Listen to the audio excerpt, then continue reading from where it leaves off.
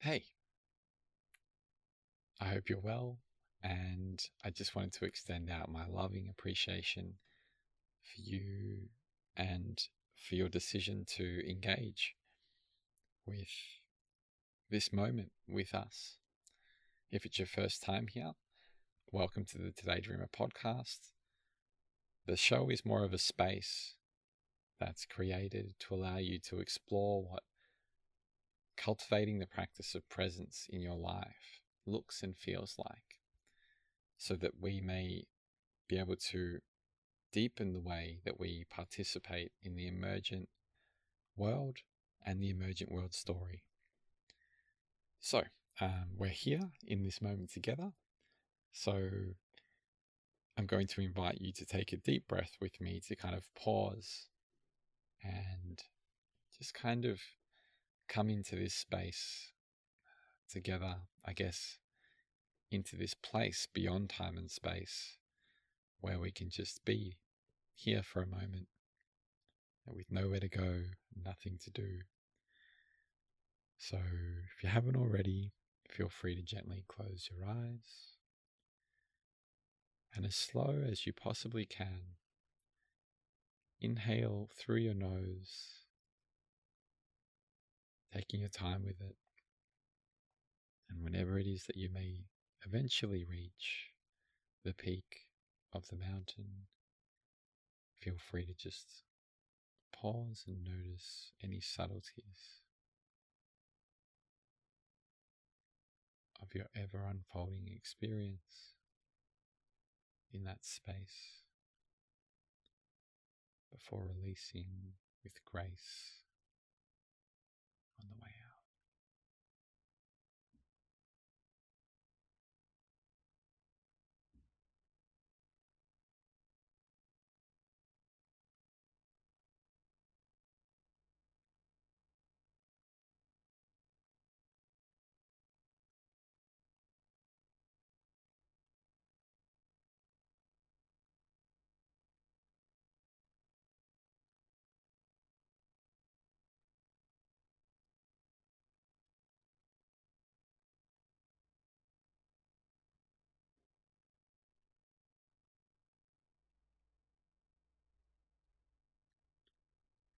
And on your next exhale, wherever that may be, there's a gentle invitation to slowly synchronize the opening of your eyes. You might like to imagine that it's the first time that you've ever opened your eyes, and connect the space of presence with your eyes closed with this more open and visual, I guess, aspect or sense of being. Today's guest is Stephen Buhner, and I'm going to just run through his bio a little bit. When I came across Stephen's work, I was quite taken aback because he's kind of already written the book that I've been wanting to write for a while, although in his own kind of language. And he's just really, I just feel really connected with Stephen in the ways that he thinks and some of the ideas that he's shared. So, yeah, just kind of, really taken aback. And I felt really compelled to have a conversation with him and see if we could, um, you know, see what emerged from that space out of curiosity and love, really. So, um, he is an earth poet philosopher. Stephen Harold Buhner is the senior researcher for the Foundation for Gaian Studies. Described as bardic naturalist, he is the award-winning author of 19 books, including The Lost Language of Plants, The Secret Teaching of Plants, and Sacred Plant Medicine. His most recent book is Plant Intelligence and the Imaginal Realm. Before retiring from the road in 2013, he taught for more than 30 years throughout North America and Europe, and he now lives in Silver City, New Mexico. So, before we get into the chat with Stephen, if you are enjoying the show, please feel free to kind of get in touch and connect more deeply with myself and the community here. You can do that by sending an email, letting me know what you think. Any kind of questions or recommendations are always welcome. You can also leave a comment or a review if you like. Don't feel pressured or forced, but that's always a nice thing. Or just kind of maybe just tell a friend about the show if you're getting something out of it. They might also, so that we can kind of spread this energy far and wide to anyone that may need to hear it. This conversation is going to be a 2-part series. This is part 1. There will be a part 2. It's a longer form type that I'm experimenting with. So yeah, hope you get into it, and I hope you get something out of it, and I hope you can feel really into this one with your heart rather than your mind. Let's get into this chat with Steve. Well, the thing is, the stuff that I've been working on now is kind of gloomy. Okay. So, yep. Because I've been working, my newest book is called Earth Grief. Yep. The Journey into and Through Ecological Loss. And while, I found a way to, I think, cycle the book in such a way that by the end, the reader was feeling uplifted, but not in a sort of false hope way. But it was dealing so much with the concept of grief and with, sort of the ecological realities that we're in that nobody really wants to look at. So that makes it a more gloomy kind of talk. And I don't know if that's really where either of us really want to go. When you mentioned ensouling language a lot in your original emails, and I've sort of been orienting myself around that, and I play with that to some extent in Earth Grief, but a big part of the early part of the book is looking at dissociated mentation, which has always been a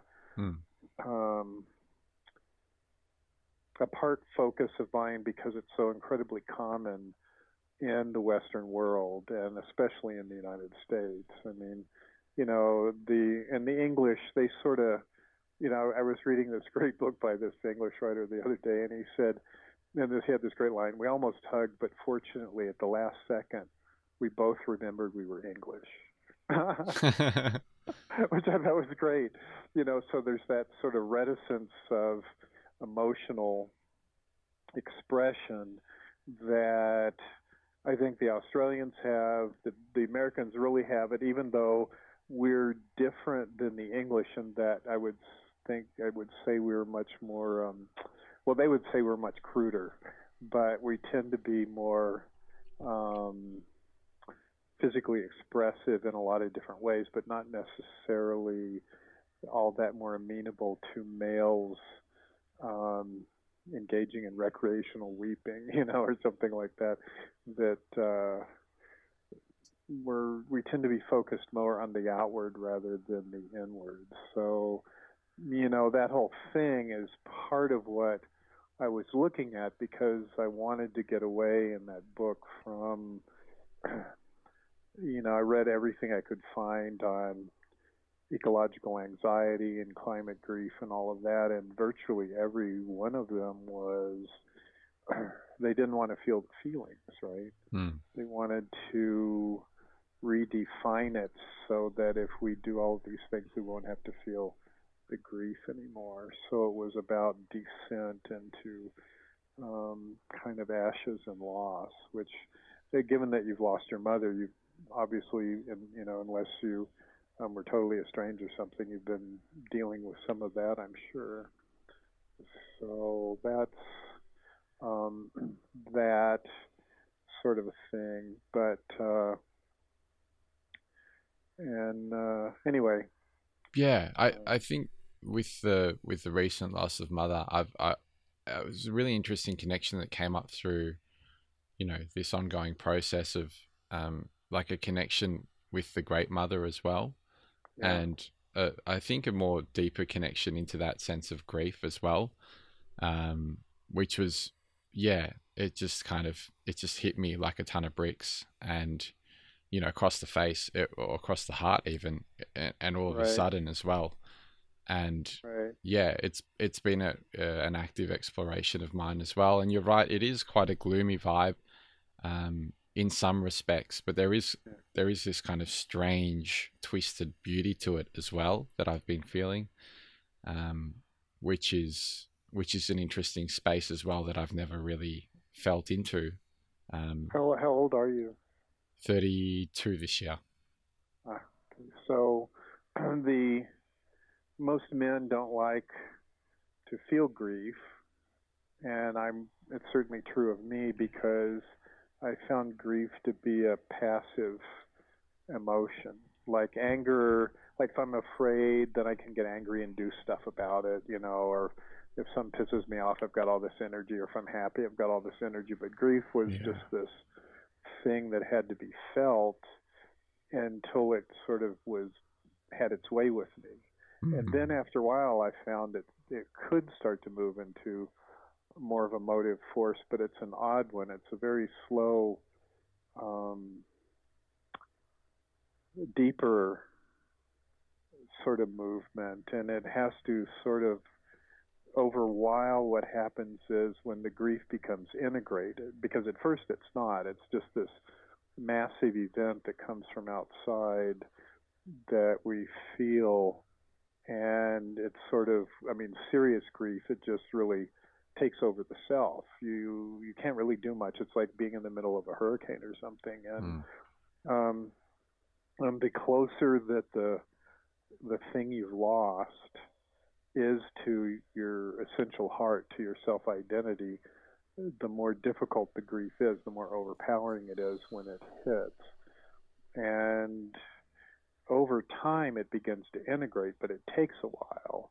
And once severe grief is fully integrated, then it's sort of there with joy and anger and fear and all of the other sort of primary emotions, but it never really goes away after that. And it sort of leavens the tendency toward grandiosity, or the tendency toward, ascent, like going up and finding the light. No, we're all high, and isn't this wonderful Mm. kind of stuff? Mm. Because it brings you, like Robert Bly had this great line that I've been thinking about a lot lately. He said, "Wherever there's water, there's someone drowning." It's a great line, and that's exactly what grief does. Like, to most people, if I say, "Oh, there's water," they're going to make up generally a lot of positive stuff. They'll have positive associations like swimming, or drinking cool water on a hot day, or the way that the ocean looks in the sun or something. But then that juxtaposition, you go from that sort of immediate um, associational thing that happens to there's somebody drowning, then you sort of start to get the integration of what grief really means when it's fully embodied with everything else. Because there really isn't anything that is solely um, the light or solely wonderful. And so when you get that integration, what starts to happen is a certain kind of a gravitas, which has the same root as gravity and grave, that there's this deepening part. And I've been thinking about wisdom for 20 or 30 years now, and it seems to me that wisdom can only emerge from that particular soil. And it does, but wisdom tends to be a bit quieter than, it's a slower, quieter, deeper um, thing than excited happiness, you might say, or excited youth. So those are kind of the things I've been working with, in part just because of my own illness, which is rather serious and Mm. is not is not going to go away.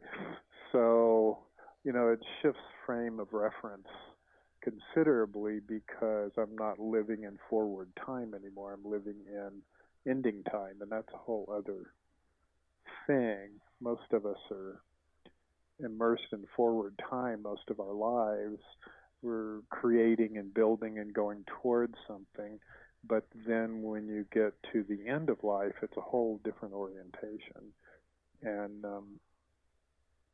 so it flips everything in this really unusual way. And because of the way our cultures are now, we don't have a lot of skill base about that. I was the generation before me. I was born in '52. When people died, they died in their bedroom upstairs, and they were born in their bedroom upstairs. And when they died, the women would wash the body, and then they would, the men would put it in the coffin, and then they'd set the coffin in the front room by the fireplace, and then they'd bury him in the family plot or the local cemetery. And it was all very interactive, you might say that way. But people don't have a lot of exposure to that anymore, which is one of the reasons I think that the ecological grief and anxiety people are feeling is so much more difficult, because they're not used to that kind of cycle of life anymore.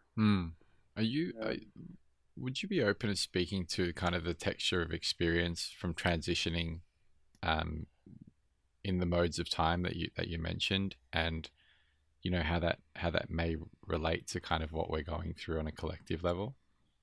well, say it a little differently so I can make sure I'm getting what you mean. Yeah. So you mentioned that you were, at one stage of your life, it's all about kind of seeing time as being this forward movement, and then Right. once you kind of moved into the process of acceptance with the illness that you have, it's kind of switched a little bit, and the switching or the transitioning from those two modes is what I'm pointing to, I guess.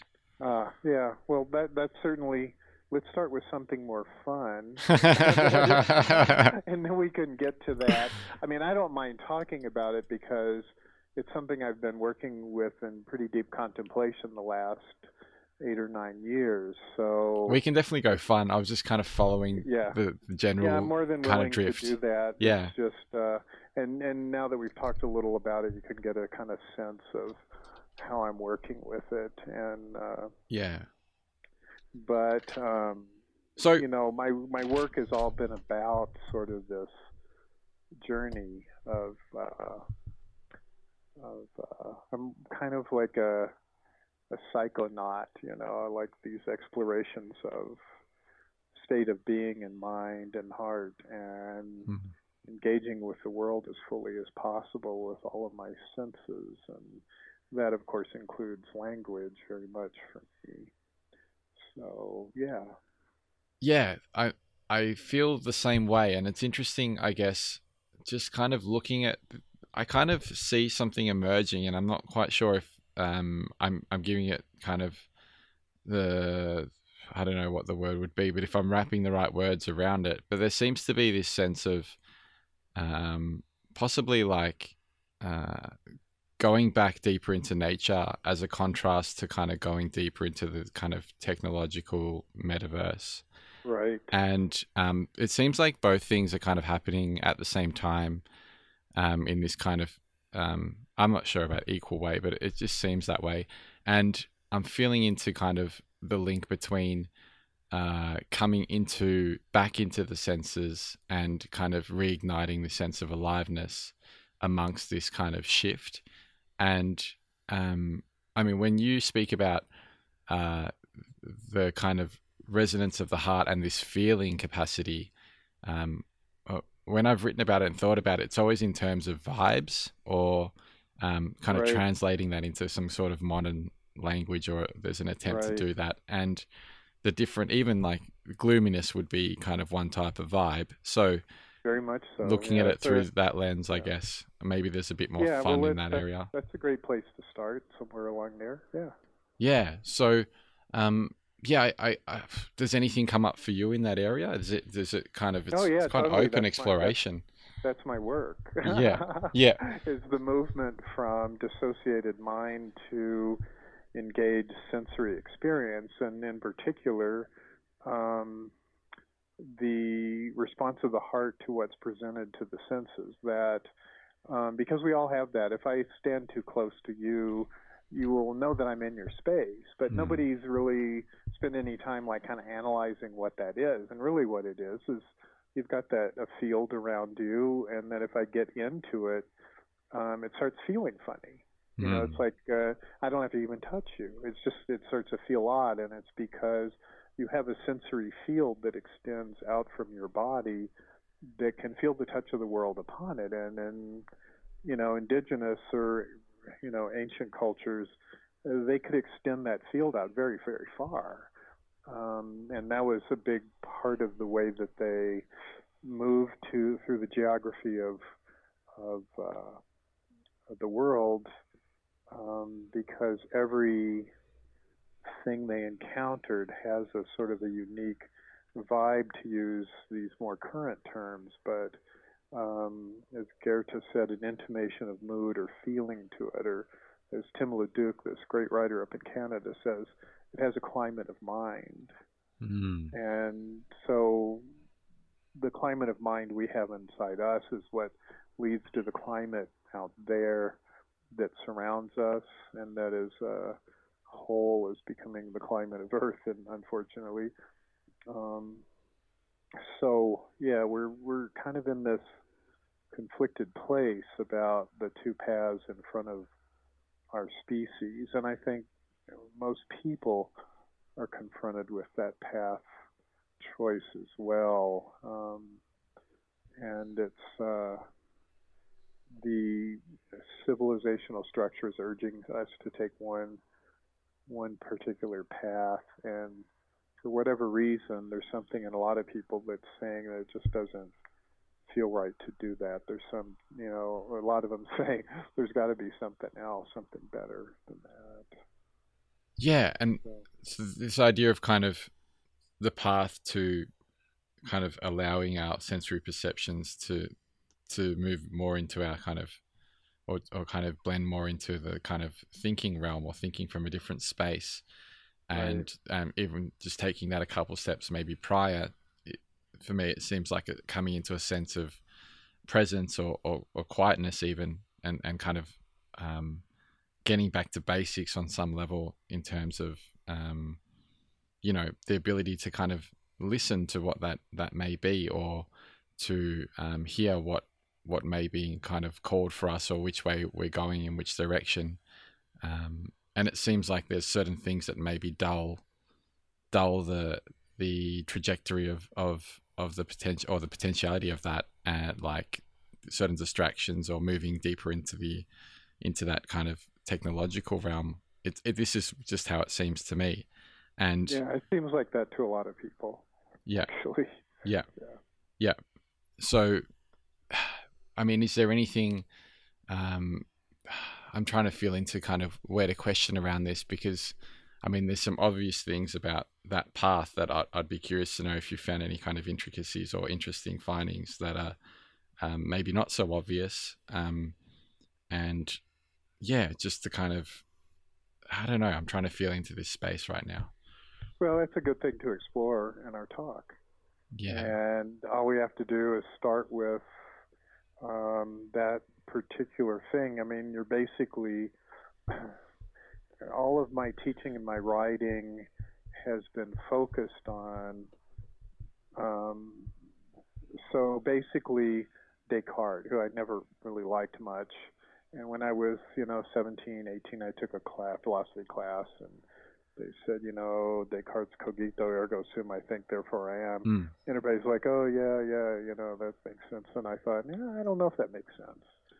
So I actually thought about it, really contemplated it deeply for a little over a year, and then I finally decided, no, I don't exist because I think. I exist because I feel, which would be sentio ergo sum, and and actually sentio, to be sentient, actually means to feel.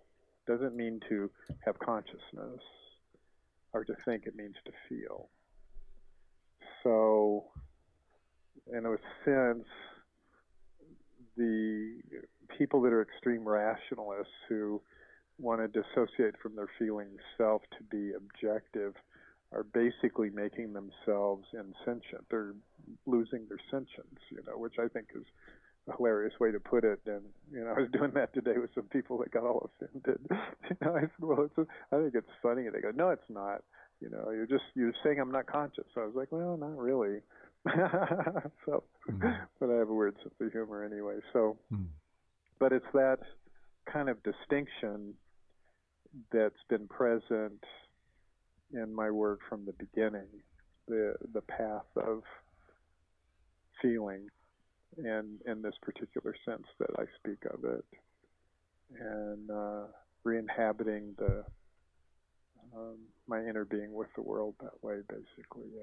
What role does, this is coming up for me, like what role does kind of motivation play in all of this? Because I know that there can be kind of an understanding from an intellectual level of what's going on without there being a strong felt sense, and that kind of numbness, I guess, of the heart can be, I know, like just I've experienced that myself at times where it's like, I'd love to be more open, but I'm just not there in this moment.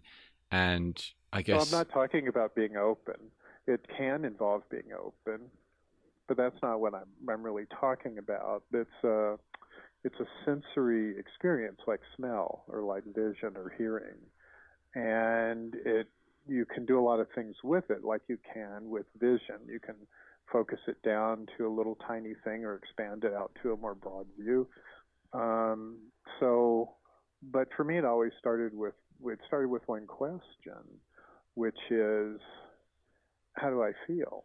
But I changed that because it was too easy to get confused. Like, oh, I feel sad, which is not really where I meant to go with it. So I would say, how does it feel? How does this room feel? When I'm in this room, am I happy? And do I like it? And so it began to be orienting myself, because I noticed when I was around certain if there was a high level of aestheticness to where I was, I felt better. I breathed better. I was happier. So that was kind of the golden thread that I began to follow. There's something in this thing that feels a certain way to that sensing part of me that feels good. And there's certain things in these other things that it doesn't feel good. There's an absence of this quality that I'm seeking. And so in the beginning, it was very rudimentary. I mean, I left home at 16. I didn't know anything except for, I didn't want to end up like my parents. So it's like, yeah, okay. So I just started following that thing. So you might say, and probably back then I was using vibe or energy, or this thing has good energy, and I would follow that thing and try to get more of it. But I didn't have, that part of me had not been trained in its ability to discriminate with great sensitivity yet. I was sort of reclaiming a capacity that had become atrophied. And that certain people that are in certain artistic different fields, whether it's music or painting or writing or whatever, have reclaimed that sense, but certainly not all of them. And so it was following that thing, and the decision to not end up in a kind of a wooden life like my parents. Yeah.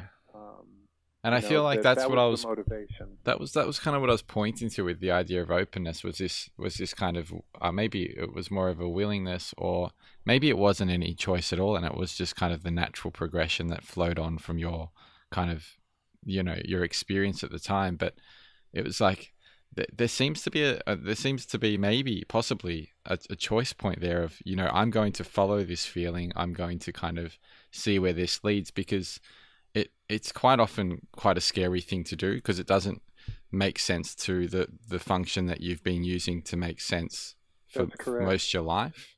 That's correct. And also most people won't understand what you're doing. Yeah. And so it's you I refer to it as leaving the house that rationality built Mm. and opening the door and walking out on the porch and then heading off cross country.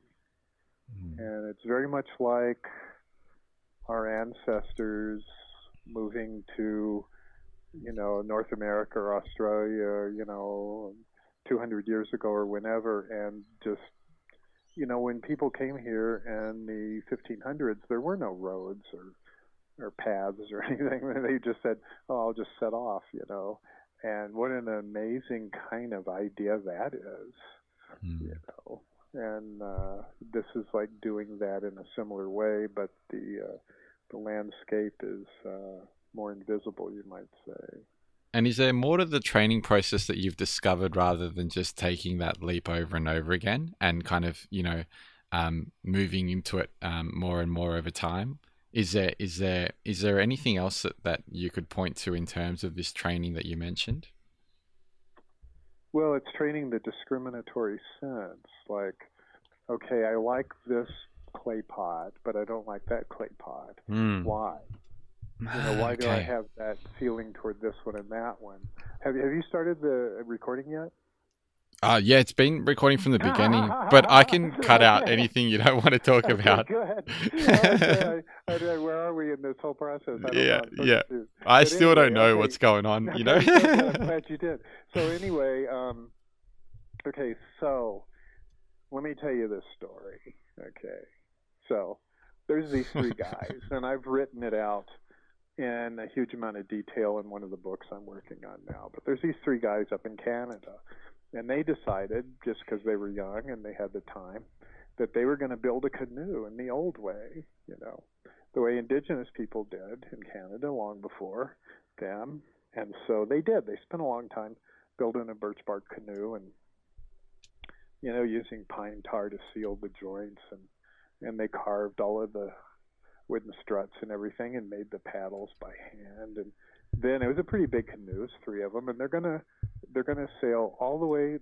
Paddle all the way across Canada, okay? And it's going to take them a whole year.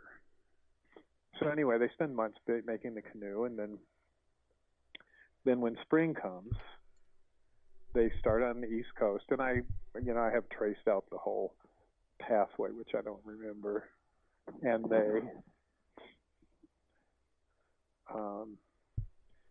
so then they set off, and then they make it about halfway, and they have to spend the winter there, and then they have all kinds of adventures, like falling in and getting sick because one of the guys made the soup, or actually one of the guys made the coffee in the pot they'd had fish head stew in the night before, but he didn't wash it very well. So all these different kinds of adventures, and they go across the whole thing, and all these amazing adventures happen to them, and then they get to the other side of Canada, and they actually go up north, and they come out into this sea, and they were so close, they just kept going, and so they come up, and it's dark, and there's no lights anywhere because they're very far from any kind of cities or anything, and they come out, and the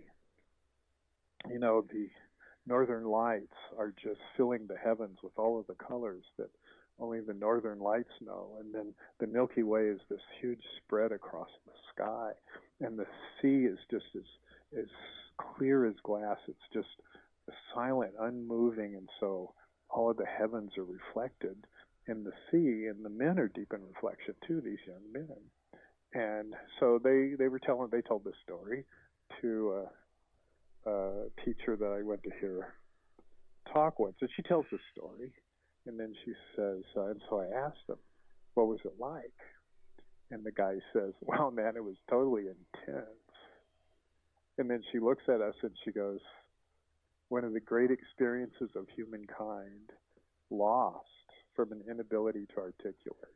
Yeah, yeah. It's interesting that you're pointing to that. It's like even when we try to, it kind of diminishes. Because I notice this when I've been traveling. Like I've set out on these kind of journeys in different ways, and I come back and on my initial trips, I wanted to kind of share all these kind of cool and funny stories with friends, because I remember thinking, it might help me sound cool, or they might be able to get an idea of, all the Right. crazy things I did. And I got back and, said all these things to people, and they just blank faces, like it was nothing like the experience. And then I gradually began to realize that, I'm not going to share the stories. Like, I got back from my last trip, which was the longest one I've ever had, and I just didn't even say a word to anyone, because something's maintained, I think. And I think almost, now that I'm thinking or feeling into it, absorbed into my being, that I can maybe share in the way that I walk through the earth, rather than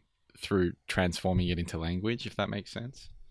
It does. And for me, though, the real point of that, because when I left home and from Dallas, Texas, a horrible place to be, 16 in 1968, and I hitchhiked to Berkeley, California, and the 60s were going strong, and I happened to end up sharing a flat with a bunch of interesting, weird people. One of whom was a guy that had just finished his master's degree doing studies on LSD, and of course he and all of his friends in the program took a lot of it themselves, and so, but he was really into this whole idea of becoming articulate, and it sort of just was something that stuck in my head, and then I began to realize as I went on later and I tried to describe things to people that they just weren't getting it. And that's when I really started focusing more as time went on language and the ability to capture these invisibles that had these very strong feelings, to capture them in language, so you feel this kind of friction almost on your skin when you hear the story, or that you're moved by it. And in most of my books, I try to have some stories like that in there, and in my book on language and that I really talk about how to capture invisibles in languages, and souling language is the name of the book. There's a number of those stories in there about that, where just these sort of amazing, ordinary days. I mean, they're just a regular day, but these sort of amazing things happen seemingly out of the blue. And it takes a certain amount of pacing and a certain amount of pauses. Silences are important. But more than anything, it's talking about these kind of experiences that are really common to people, but that we never really talk much about them. Like, the basic place I always start is, because this is an experience and pretty much everybody's had. It doesn't matter where in the world they're from. But, a friend says, hey, let's go. You heard about that new restaurant? Let's go and eat there. You go, okay. And so you go out for lunch or dinner or whatever, and you walk in the door, and then both of you kind of stop and go, oh, this place feels funny. Let's go someplace else. Okay, but that's the feeling sense that I'm talking about. We have a very ancient, very potent, evolutionarily developed capacity to perceive the meaning of things. And it's we feel it that way. I'm sure most people have had the experience of seeing a car drive down their street, and then something feels a little scary about it. You go, I don't know about the people in that car, or when a little puppy walks into the room but hasn't seen you yet, and you're looking at the puppy and you're just sort of caught up in that puppiness. They're so involved and so cute, and just their nose is just so focused on the carpet or whatever. And then you go, here, boy, and the puppy looks up, and you just feel this sort of exchange of energy that goes back and forth between you, and the puppy bounds over and you pick it up and you're both so happy to be. But see, that moment of exchange, everybody knows about that. You have it with people you love, with your girlfriend or your boyfriend, you have it with your pets. And you can even have it with a great tree or a great stone formation when you're walking in the woods and you come unexpectedly on them, but we don't have a word for that in our language, or we don't have a word for this sort of ability to feel the mood of things, the feeling tone that everything that around us possesses. Mm. And so that, it took me, so I've been hunting words for, decades and decades. And it was when I read James Hillman's The Soul's Code that I came across, the word aesthesis, which was an ancient Athenian term for like that moment of exchange with the puppy where some soul essence leaves my body and goes to the puppy, and some soul essence leaves the puppy and comes over to me, and we both breathe it in. There's always this moment of like inspiration. And the Athenians all said that inspiration comes from the environment, not from inside ourselves. And as that exchange, we breathe it in, and then something in the puppy goes inside me, something from me goes inside the puppy, and there's a special kind of intimacy that occurs. And that can happen with anything really in the world around us, but that's one that almost everybody has had an experience of. So I can point these things out, and people go, "Oh yeah." So it doesn't have to be a, kind of a grandiose thing, or or so needing archaic or strange language even, or some sort of technical language that people with PhDs make up. It's just these common things that we do but that sensing that we have is we don't talk about it, and it's that thing where I think it was Wittgenstein that said those things that we do not have language for we pass over in silence, and we spend a lot of our time having depths and richness of experience that we never develop because we don't have a way to talk about it. Yeah, this is really exciting me because I guess I'm kind of around.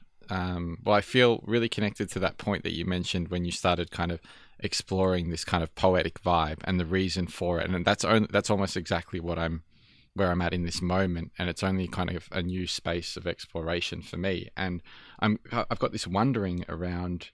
Once that exploration began, was there a change in the kind of frequency or potency of these moments, or in the way that you were presencing them? Oh, sure. Yeah, and what was the texture of that change? Was my curiosity.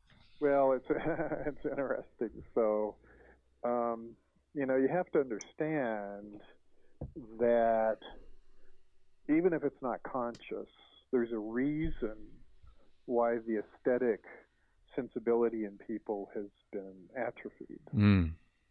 Okay. So just think about school. I didn't fit in school really well. I'm kind of like on the Asperger spectrum somewhere, moderately functional, but it took me a long time. A lot of social cues I just don't get. I had to learn about a lot of them, and some of them still don't make any sense to me. Mm-hmm. I have this horrible habit of saying, things out loud to everybody. It's like, no, no, yeah, we don't talk like that here. So, but anyway, the thing is, sitting in school, the rooms don't have any aesthetic dimension. Mm.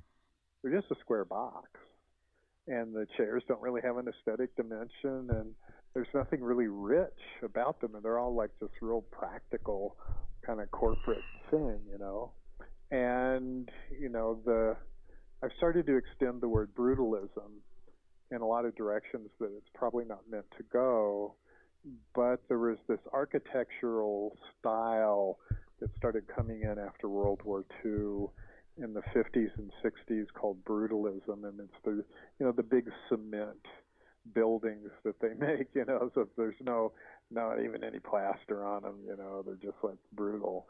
And it was sort of Soviet architecture, but a lot of the Americans got into it, and it's just become sort of a national style. And then a lot of the houses, which in the 30s and even in the 40s, there was a lot of aesthetic detail to them here they just started becoming more square boxes because you get more room area and it doesn't cost as much money and everything's just nice and square and white walls and everything, and there's so we start being sort of surrounded by this particular um, mindset.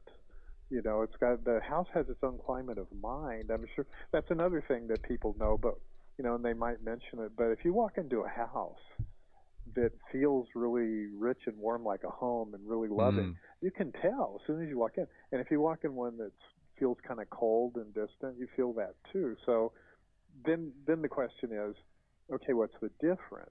And so I went through this long period of time where I began to replace everything that I owned with something that had more of that aesthetic feeling to it. So that when I looked at it, I would have that sense of like richness or depth, or like a home that felt loving, whatever that was drawing me to those things. And so I began to surround myself more and more with only those things. And it took a long time. But the more I did that, the more that quality of perception and my ability to distinguish was developed. So then I could start to maybe articulate more about why.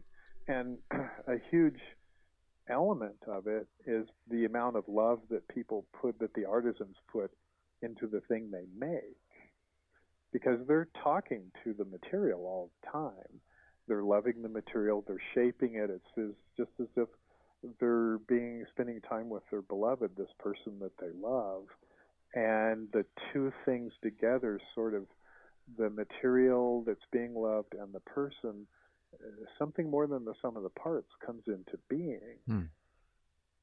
So I'm sure pretty much everybody's been in buildings that seem to have a really massive aesthetic depth to them.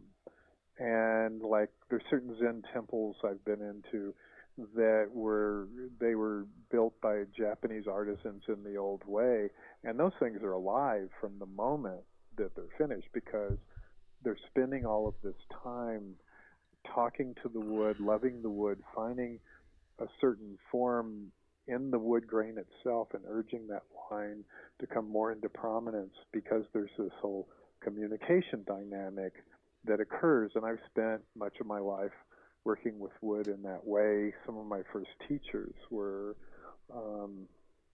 men who looked really rough to the eye, but had this deep poetic sensibility about the shaping of wood and um, the things that they would create while they did that. And so they sort of initiated me into that sort of way of being.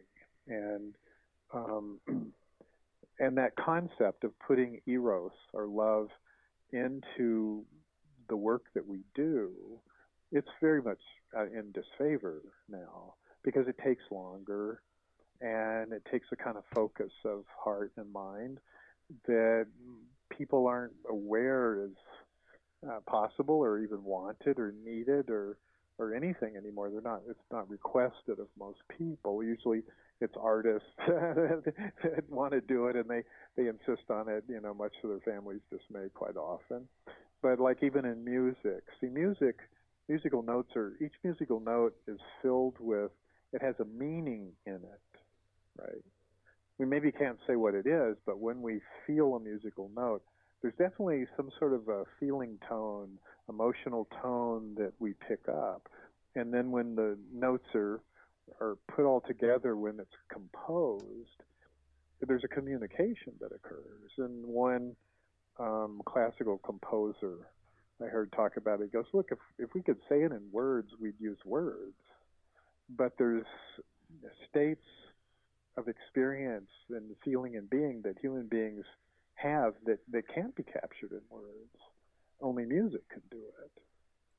Yeah. But it can also be captured, you see, in the way a great potter throws a pot.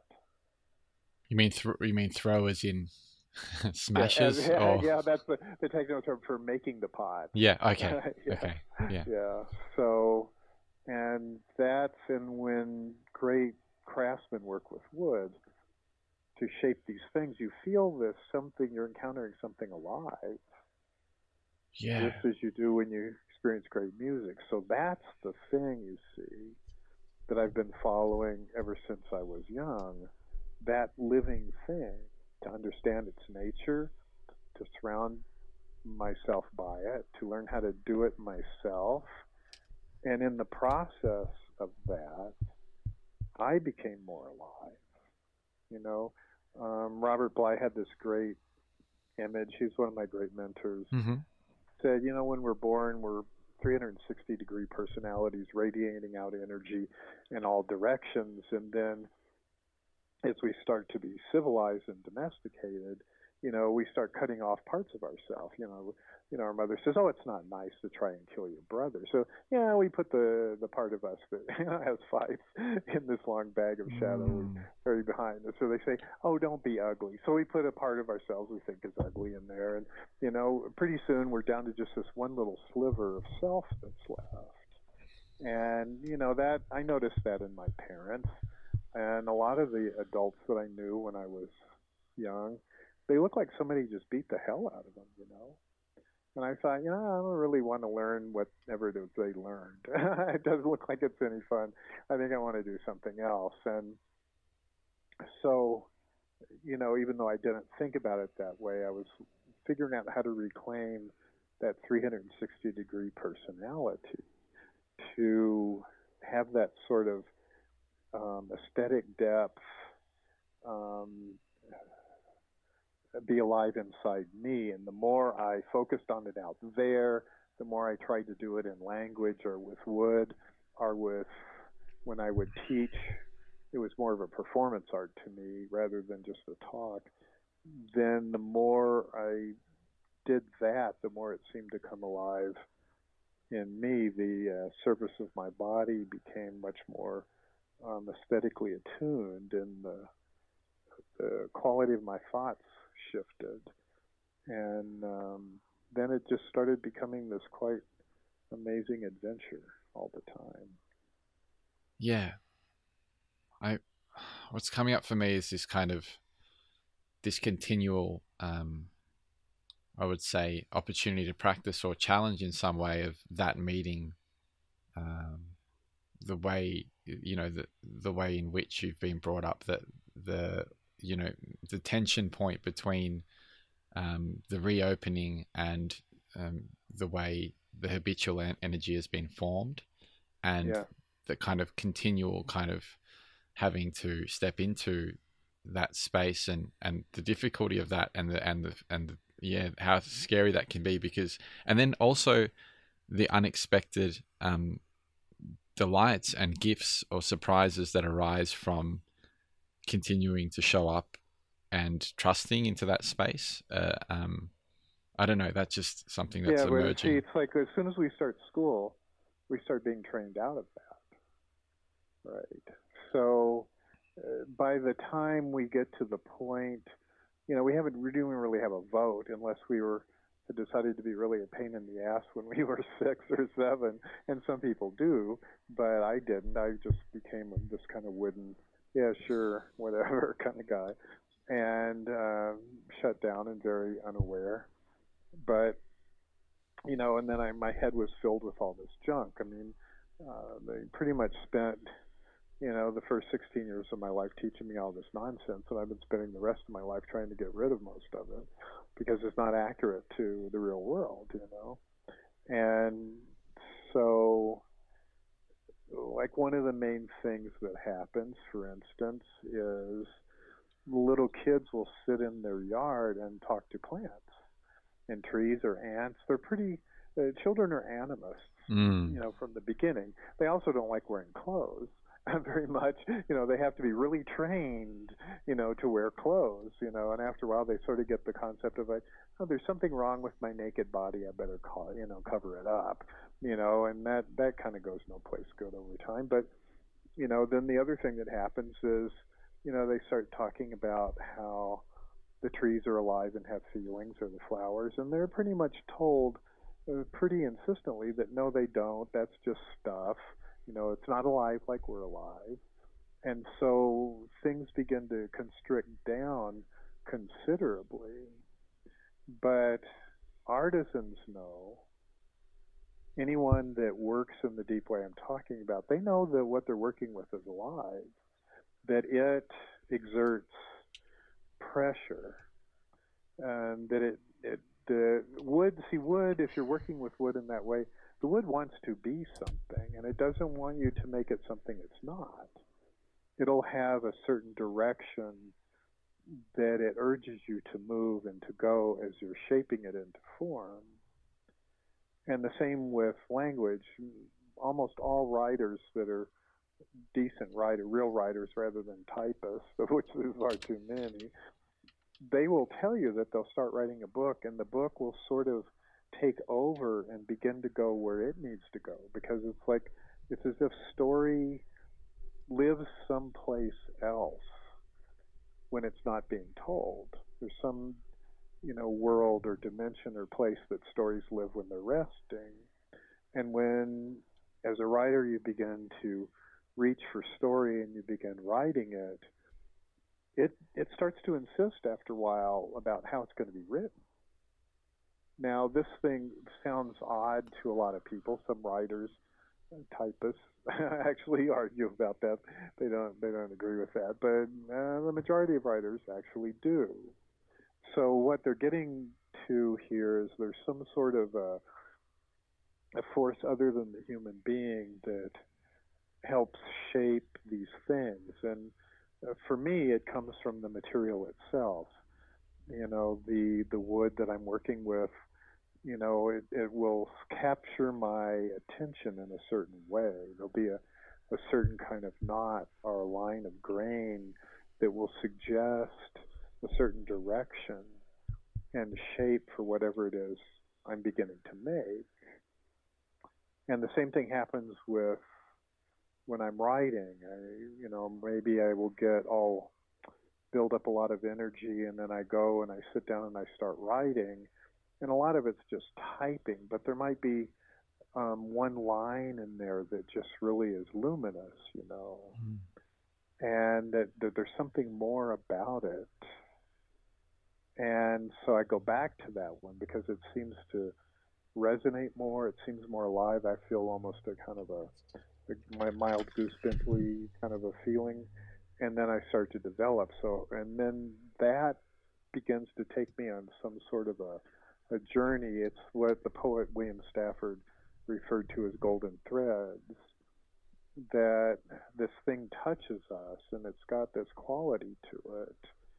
And if you have spent a long time training yourself to deepen your aesthetic sense, and then you follow that thing, then you know it's a good thing. It's some kind of a golden thing. I think there's something to be said about the sense of it, and then there's something else to be said about the following of it, because I think they seem like they're separate, and they are separate. Yeah, there seems to be like that's a good point. Yeah. And William Stafford made the point. He says, the thing is, you can't pull on the thread too hard, otherwise you'll break it and you'll lose your way. You have to, because only the thread knows where it's going. Yeah.